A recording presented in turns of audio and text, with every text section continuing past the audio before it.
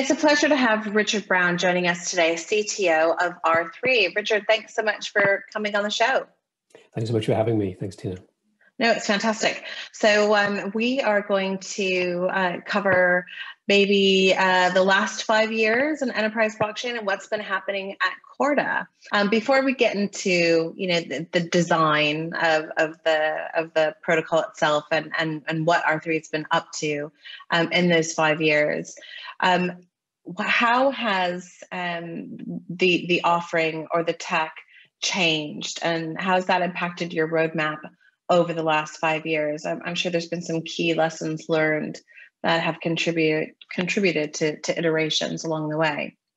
Yeah, so people don't always realize this, but R3 was not founded as a software firm. I wasn't hired to build a product. The original vision, if you like, the original contract for that first year was to run this exploratory collaborative working group. It was only the results of that, and they appeared quite early on in that year, but they began to evolve over time. It was only the results of that made us realize that the world needed a platform that was built from the ground up to solve the problems we were discovering. Because we were discovering things like the following, that yes, if you could ensure that all the parties to a complicated syndicated loan, say, were in sync, all the different lenders received information about the underlying, the underlying loan at the right time and in the right place. If you could solve that problem and remove all these inconsistencies and errors between firms, it could be extraordinarily valuable. If you could enable, tokens representing claims against a bank to move around between those banks, that bank's customers, without the bank having to sign off on every single transaction, that could be insanely useful. So we kind of validated the underlying belief that these technological principles could solve problems in finance. But what we also discovered, which again is obvious, but you have to go through the process, is that some of the things that, take Bitcoin, for example, some of the things that are just like non-negotiable and have to work this way in Bitcoin are not appropriate for a banking scenario. For example, for good engineering reasons, the entire Bitcoin blockchain needs to be replicated to all nodes. Everybody has to be able to validate everything. There's a good reason for that, and it works that way as a result. We kind of have the opposite problem in finance, where the only people who should see a deal or know that it exists and then be in sync about it are the parties to that deal. It's not relevant to anybody else. What were the most critical features that you realized at the beginning would need to differ from Bitcoin's design? And what were the most pertinent components of Bitcoin that were both unique and useful in the context of an enterprise use case? Great question. So what is Corda? So Corda is a platform for writing applications. So one way to think about it is a bit like Ethereum. Ethereum by itself does nothing, but Ethereum allows you to write smart contracts and then allows you to deploy them. And Corda is similar in that way, in that Corda allows software firms, banks, insurance companies, anybody who wants to write applications where the purpose of those applications is to be deployed to and amongst all the participants in a market or who are executing a certain type of transaction.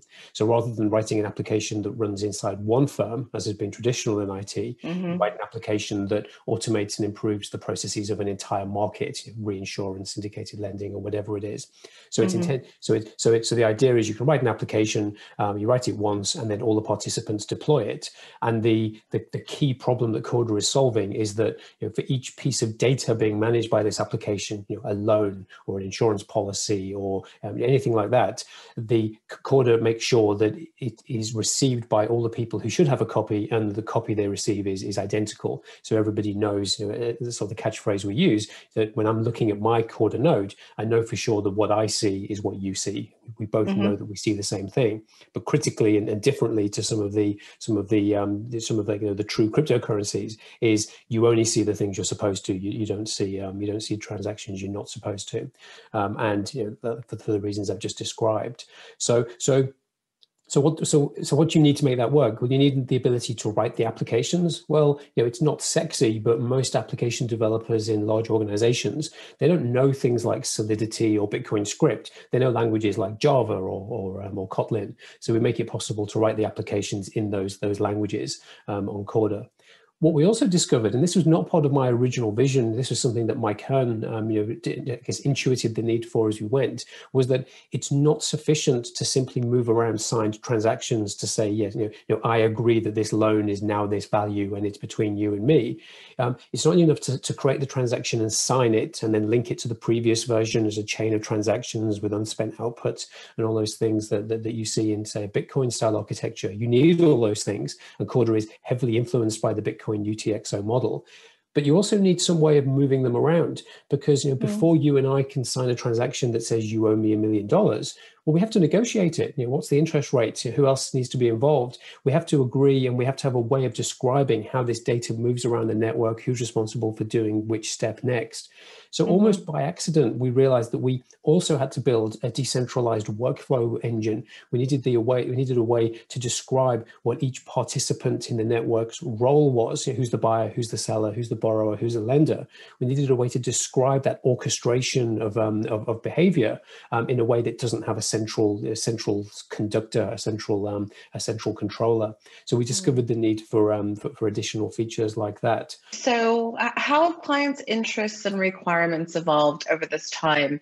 You started out trying to address, the banking use case, and seemed to be the most obvious sector for delivering results. But you've also played in the areas of healthcare and trade finance and shipping and insurance. And are these use cases now becoming easier sectors to attack and solve problems with Corda? We designed Corda thinking its target market wasn't even just banks, because we thought it was the back offices of investment banks, because they were the original R3 members. It was the big US dealer banks were the original backers of R3. So I thought I was building quite a narrowly focused platform for solving problems in the back offices of the big investment banks. But I guess you could say we got lucky. We ended up with, and this is partly because of the team. I hope some of it was my insight, a huge dollop of luck and a huge dollop of insight from people like Mike Hearn. But we ended up with a design that, whilst it was derived from all these requirements in financial services, turned out serendipitously to be far more broadly applicable. And I was slow to realize that, because I was fixated on these financial services use cases. And it was only when one of our senior executives in the US, Ryan Rugg, kept badgering me, that I realized, because she kept saying to me, Richard, you don't realize you've built a platform that is perfect for insurance. And I said, well, that's interesting, but that's not what I'm focused on. And it was only when we discovered that, completely independently of us, that various insurance consortia had independently discovered Corda and had built on the open source version, that I began to pay attention. So it's kind of great. Just, I say serendipity, but that doesn't happen very often in your career, when you think you've solved a narrow problem, and then the market tells you you've actually solved a much broader problem. And then, as you say, trade finance has been great. Contour, Marco Polo, these big trade networks are using it. Healthcare, oil and gas, even gold trading. Tradewind markets up in North America were amongst the very first adopters of Corda, and they're going great guns for the tokenization of gold. So, how many projects and use cases do you think you guys have now out in the wild doing their thing? Oh, heavens.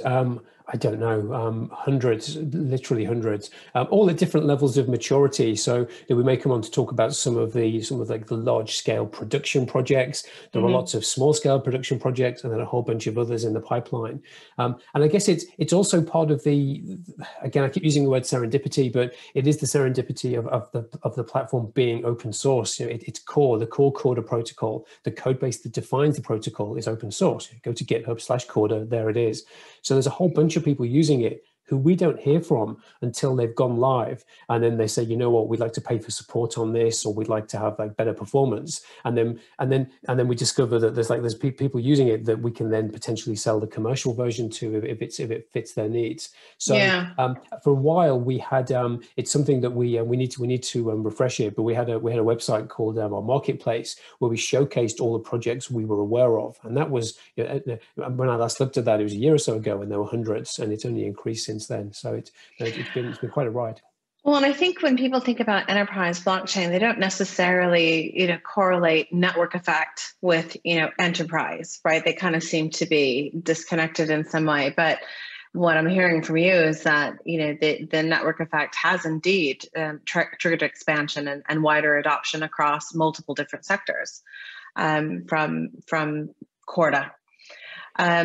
Just on that, just very quick. I agree. I won't claim it's been easy, and I did have this belief at first that eventually there will be a single global Corda network, like the single global Bitcoin or Ethereum network. It hasn't played out like that yet. There is a Corda network. There are many different projects on it, but there are also a large number of standalone networks. And then the question then is, well, is there a network effect between them? Technologically, not yet, although you can integrate and interoperate between them. But there's this sort of like meta network effect, which is, people want to build on platforms that they know will be around for the long term. So even if they don't plan to integrate with each other, people are making long-term bets. So they want to see that the firm is hopefully well run, well capitalized, but also that it's technologically on the right path, so that they don't have to do a sort of handbrake turn in a year and re-platform. So let's talk about one of the more interesting projects. Spunta Banca DLT platform. Sounds like you've got about 100 banks and 200 million transactions. It was built on Corda. Tell us a little bit about that project. Yeah, this one's mad because it's you build these things and it's always in the abstract. You build your platform and you hope people will use it, and then I didn't wake up one day because we've been heavily involved and there's been it's been a hard process. But it's as if you wake up one day and you discover, like, oh my God, the Italian banking system now depends on Corda. Yeah. So the idea here is, you think about all the hundreds of different banks and all their branches in Italy. There's a process, a fairly manual process until recently they were running to reconcile between them. So it doesn't sound that exciting, but it's fundamental to the integrity of a country's banking system. Checking that if one bank is holding a deposit with the other one, do they agree about the amount? Do they agree that a payment from one to the other has been correctly recorded on each side? So it's an important process. In Italy, there are some interesting contextual factors that make it ripe for, excuse me, that make it ripe for this kind of project. There is a large network provider called SIA. They are a huge provider of infrastructure, big across continental Europe, but they've already linked securely all the banks in Italy. There is the Italian Banking Association and their labs, Abi Labs, who heavily visionary and weren't just interested in doing POCs, but saw they'd done the analysis. They realized that this specific reconciliation process was time-consuming, manual, prone to error, and was absolutely perfect for the I know that what I see is what you see promise of Corda. And then they selected Corda for this, and then full credit to them. They brought the industry with them. They brought the market with them. They went through many stages of development on this. It was a long process, and you've got to remember that we were building Corda at the same time, so they were very tolerant of us as as Corda matured. We fixed problems, we evolved it to meet their needs. So it was so great to see it go live properly at the start of this year, and then really ramp up in the last few weeks. So it's but it's no small pressure, because here I am as the as the CTO of R3, knowing that the integrity of the Italian banking system depends on our software. So it's this like formidable responsibility as well as a great feeling. What's happening in the Corda space around fiat-backed tokens, CBDCs, collateral management systems? What kind of work are you guys doing around settlement interoperability? Yep. So this is where I'm going to show my. I'm actually not fully up to speed on some of this. So there's we've done a huge amount of, and I guess like every firm, we've done a huge amount of proofs of concept over the last few years.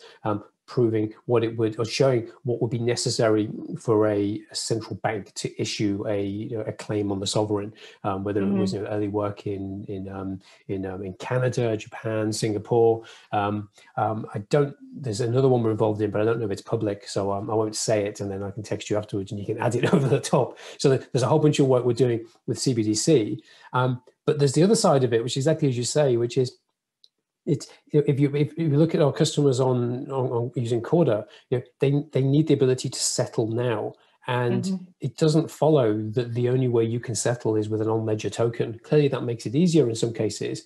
But the firms using Corda, the firms using all these different applications that are being deployed, they already have bank accounts. They already have integrations to their existing banks. So we spent a lot of time, and the first version of this was something we called Corda Settler. The insight was, what? it's not necessary to settle across the same ledger as where the obligations live, provided when you as the payer have made the payment, across whichever rails, just through the domestic scheme, whatever you want, provided that once you've made it, you can prove you've done it irrevocably and irrefutably to the recipient. Because the problem really with payments, or one of the big problems, is being able to reach consensus that it happened. So have I sent it to the right place? Did you receive it? That's where the mess happens. So if we can use the flow framework in Corda to negotiate where I'll send the payment and what you as the recipient will accept as irrefutable proof, now the onus is on me as the payer. I make the payment, I get the proof. Maybe it's a signature from the recipient bank. Maybe it's a signature from Swift, with whom we've also been doing work. I can now take that signature, attach it to the transaction on Corda, and use that to move the smart contract to the completed state. And you as the recipient, you don't get the right to mess around and say it hasn't arrived, because I've provided the proof. So we stay in consensus, and all that mess and pain of payments goes away. So net, we're trying to do both. We're doing a lot of work on bringing central bank or commercial bank backed tokens onto the platform, and there's quite a few advanced projects there. But also accepting and acknowledging that in many cases, simply being able to settle across existing rails is perfectly fine for many. And the problem to be solved there is, how do you prove you've done it? Okay, so what's next, Richard? What's on your roadmap for the next 12 to 24 months? What are you most excited to see get developed? So a few things. So I guess there's Corda, there's customers, and there's broadening the offering. So customers first. We've just heard all this noise about and news about Spunter really hitting prime time. There's a whole bunch of other projects behind them that are in early go live that will really hit scale next year. So I'm really looking forward to seeing sort of the real scale out of the trade networks like Marco Polo and Contour and things like that. There's a whole bunch of work being done with digital assets that I've not even talked about, such as the work being done by the Swiss Digital Exchange and projects like that. So there's some MasterCard have been very open about what they're doing with Corda. So there's some big firms doing some projects that should all really hit the mainstream later this year or into 2021. Corda itself, and we're deep in planning for what we're calling Corda 5. So everything we've learned from all this work over the last 5 years, we're using that to figure out where we should evolve the platform. How do we make it, and it doesn't sound that exciting, but how do we make it easier to deploy? How do we make it easier to upgrade? How do we make it easier to write apps? All the hygiene stuff that takes POCs and takes projects and makes them repeatable and affordably. And then the final thing, and this is a lot of my focus right now, is actually broadening the offering. Because if we go back all the way to the beginning, what were we talking about? We're talking about how do you get participants in a market? How can they collaborate and cooperate better around their data for some better outcome for them and their customers? And Corda and blockchain is all about, you and I have done a deal. How do we ensure we're in sync? But once you start building platforms and you roll stuff out like in Italy, where all these firms are talking to each other, it's not just about sharing data. Often there's some outcome you want where you can't share the data. And there's like a very simple example is, let's imagine all the manufacturers in a country, you have a particular widget, they're desperate to know what their market share is. But you can't share your sales data with your competitors. It's probably anti-competitive, and also it's commercially sensitive. But if each of you could share your sales data with some trusted party in the middle, they could add it together and then give you the total, and you could calculate your market share. But of course, that central party would then be really powerful, and that's the basis, I guess, of many market data firms. That's how they make their money. You generalize that, and you end up with business models like Bloomberg's and so forth. But given that we're already building out these networks that allow these firms to talk to each other and share data, the only missing piece is the ability to centralize that data, perform a calculation, and send it back without that central party seeing anything. And that's the essence of something called confidential computing, which, if you like, is a sister technology to blockchain. We've been working on this for several years because we need it for a particular privacy aspect of Corda, but we're now in beta, and it will GA at the start of next year, a product called Conclave, which is all about allowing you, and it kind of sounds counterintuitive, but it will allow firms to build applications where I can send data to you and I will know exactly what you will do with it. I'll be able to know that you'll do one thing, but you can do nothing else. So I could send my sales data to you. You can calculate the average and send it back, but you couldn't publish it on the front page of the New York Times. So that idea of making it easy to share data whilst being able to control how it's used, we're making that mainstream. We're making it easy to use, and that will be generally available next year. Fantastic. Richard, thank you so much. It's always a pleasure. I haven't seen you since pre-lockdown, so it's nice to see your face. And thanks for coming on and giving us an update on what's been happening at R3. You're welcome. Thanks so much for having me. Thank you.